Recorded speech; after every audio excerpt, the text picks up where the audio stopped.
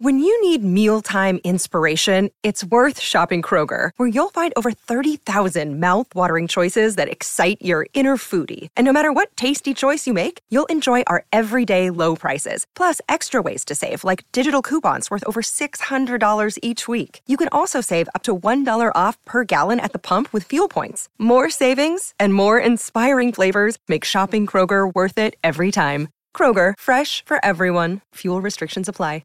I'm Victoria Cash. Thanks for calling the Lucky Land Hotline. If you feel like you do the same thing every day, press 1. If you're ready to have some serious fun for the chance to redeem some serious prizes, press 2. We heard you loud and clear. So go to LuckyLandSlots.com right now and play over 100 social casino-style games for free. Get lucky today at LuckyLandSlots.com. Available to players in the U.S., excluding Washington and Michigan. No purchase necessary. VGW Group. Void where prohibited by law. 18+. Terms and conditions apply. Lucky Land Casino, asking people, what's the weirdest place you've gotten lucky? Lucky? In line at the deli, I guess? Aha, in my dentist's office.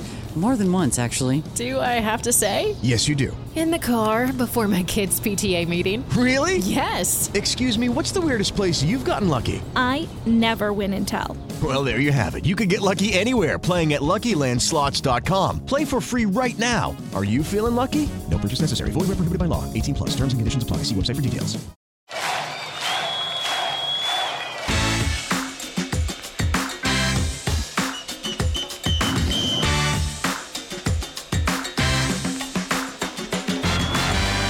Hello and welcome to the Football Fanalytics podcast. You'll have noticed again this isn't a full episode. Last time we called it the first half drinks break, whereas now I guess this is half time, so yeah, let's go with that. My name's Ryan Bailey, and joining me as ever, I was a little bit worried about him at the weekend. I didn't hear from him for a few days. As a Liverpool fan, you might be able to guess why, I'm not sure. It's Mark Carey. Hi. Hello, Ryan. Still too soon? I don't think it will ever not be too soon. I don't think I can emphasise just how much I don't want to talk about it, is all I'll say. Unfortunately, I've brought it up in the episode then. First of all, what I think is interesting to say is how funny it is that the reaction of all Liverpool fans after the 6-1 defeat of Man United, everybody absolutely buzzing on Twitter, etc., to then fall very hard after being on that high. Any comment? Well, we're not to be outdone by Man United. So if they concede 6, we've got to go but one better, haven't we? Well, yeah, we'll do 7. We'll do 7. No, I mean, no. All jokes aside, I think we have just got to take our medicine on it and just be. We were humbled by Aston Villa, and we should just accept that it wasn't good enough. And you know what I mean? There's no point in trying to make loads of excuses and trying to still get one up on Manchester United, or throw mud at other teams and stuff. Like, this is a problem that needs to be addressed, and hopefully it is a complete one-off. And the next game is against Everton as well, so that's a good game to put it right. And they're flying at the moment, so credit where credit's due. Villa took advantage of our high line, took advantage of a number of mistakes. They got lucky with a couple of deflections, but that wasn't the reason that they won and we lost. So, that wasn't even. Well, it was the craziest game of the weekend, I suppose, but it wasn't by a long distance, was it? Because, obviously the Man United 6-1 defeat, that was, the context behind that was that they had a man down, but they were also toothless throughout. They were awful. They were never threatened throughout the whole game. No, they were awful. And then you forget that West Ham beat Leicester 3-0 as well. That generally felt like about 10 weeks ago. By the time you finished the Liverpool game, you'd forgotten that was about 5 hours earlier or something stupid. It was such a ridiculous day. But it sort of sums up the whole season so far, doesn't it? Like, how anyone is meant to do fantasy football, I've no idea, because you just can't predict a thing, can you? No, and I guess that you can really maximise some points with the amount of goals that are flying about, like the amount of hat-tricks already as well, and the amount of penalties, that you can make a lot of points. But yeah, I didn't expect to be on, I think it was -3 points from having Trent Alexander-Arnold and Van Dijk at the back, and I ended up with -3 for the Fantasy Premier League week, which is just, unheard of in itself. The thing that I'm actually most annoyed with is that in the Fantasy Premier League episode that we did, episode 8, I gave a little tip, if you remember, that I thought Jared Bowen was going to come flying out the traps and do really well. And I said that he had, his creative output was second only to Kevin De Bruyne, not taking into account minutes. So he was playing a lot fewer minutes, but on a per 90 basis, his creative output and his attacking output was really strong. And I said all this, I put him in my team, and then after, I think it was week 1, I don't know what it was, I just thought, I saw another option to have a shiny new player, and I took Bowen out, and he's since I think he scored 3 since I took him out. So yeah, I regret that for another start. I mean, West Ham, where have they come from as well? Is the official term bottling it, Mark, when it came to Bowen? Is that what some fans might say? Some fans might say that. I don't know. This whole weekend's just thrown me, mate. I don't know what to say or think anymore. Well, since our FPL episode of a few weeks ago, when I decided to make all the shiny new transfers, all that's gotten me until this weekend. I've been sat 85th out of 85 in our very own podcast league, which I can't tell you how embarrassing that is. However, I randomly made a stab to put Ollie Watkins in a couple of weeks ago, and if it hadn't have been for the hat-trick against your lovely Liverpool, then he would have been straight out. But he has now brought me from 85th in the table to 76th in the table, which, it's not something to be proud of, but we're on the up. I feel like we're in a relegation scrap. We're going to do what we can, but we're no longer within the bottom one of the table, which is good. It's going to be a wild card over the international break, and we are going to come back fighting from what has been a torrid start to the season for Bailey never losing. Bailey never losing. Are you actually going to take a wild card? 100%. I've got Martial. Who you mean the Karate Kid, Martial?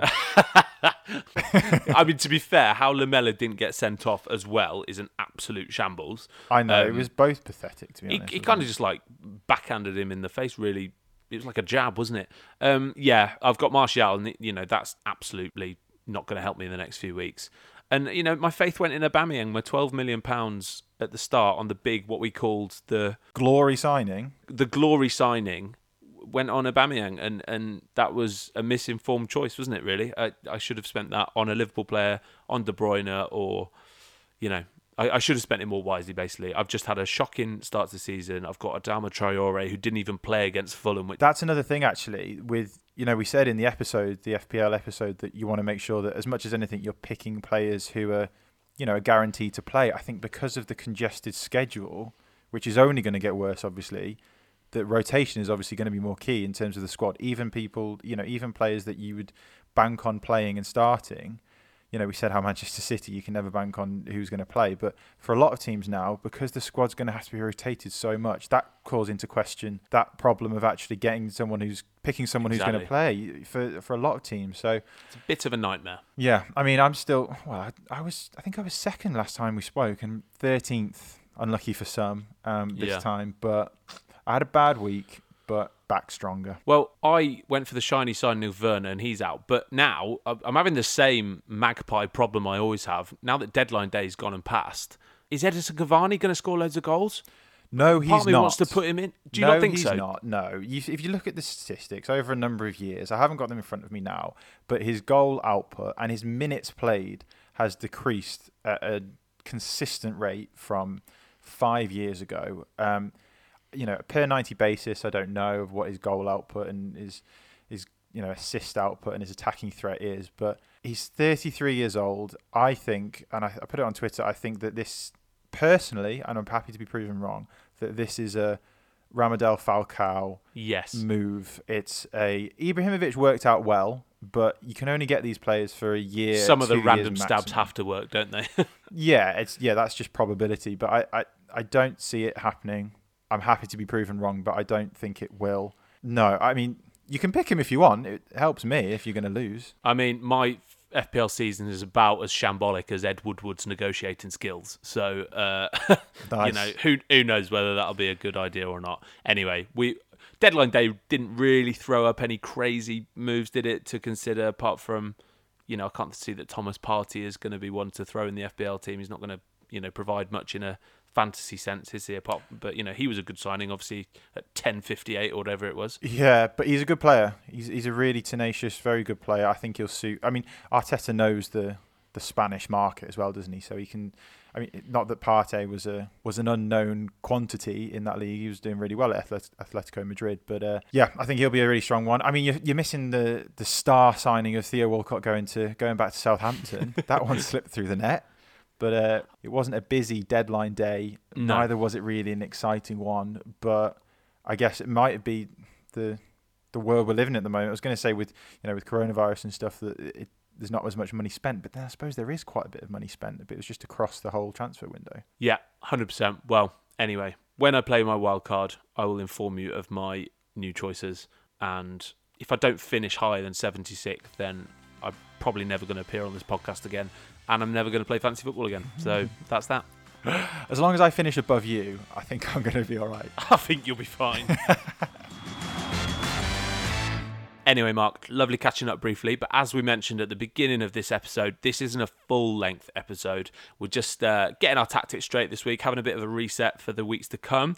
We've got some exciting stuff coming up, haven't we? Yeah, I mean, just because we're not recording a full-length episode today doesn't mean that we're not still working away in the background. We've got some really exciting news potentially on the horizon, which we're looking forward to sharing with people very soon. And yeah, we've been working on obviously getting some content together for ourselves for some future episodes and potentially getting some exciting guests on the pod. So those talks are still ongoing. That sounds like such a football term. We're in negotiations. Yeah, it sounds like such a football term. Yeah. But let's carry that on. Both parties are in talks. Yeah, we're just trying to agree personal terms with some guests.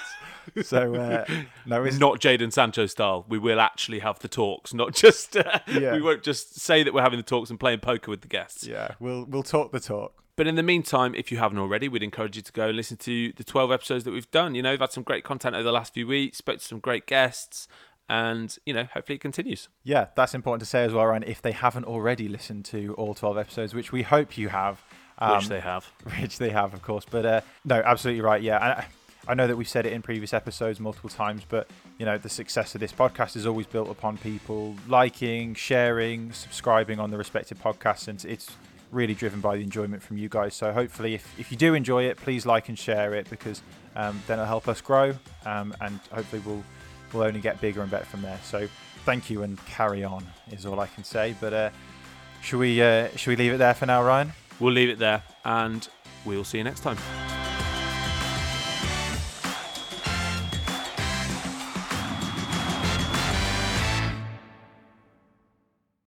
Sports Social Podcast Network.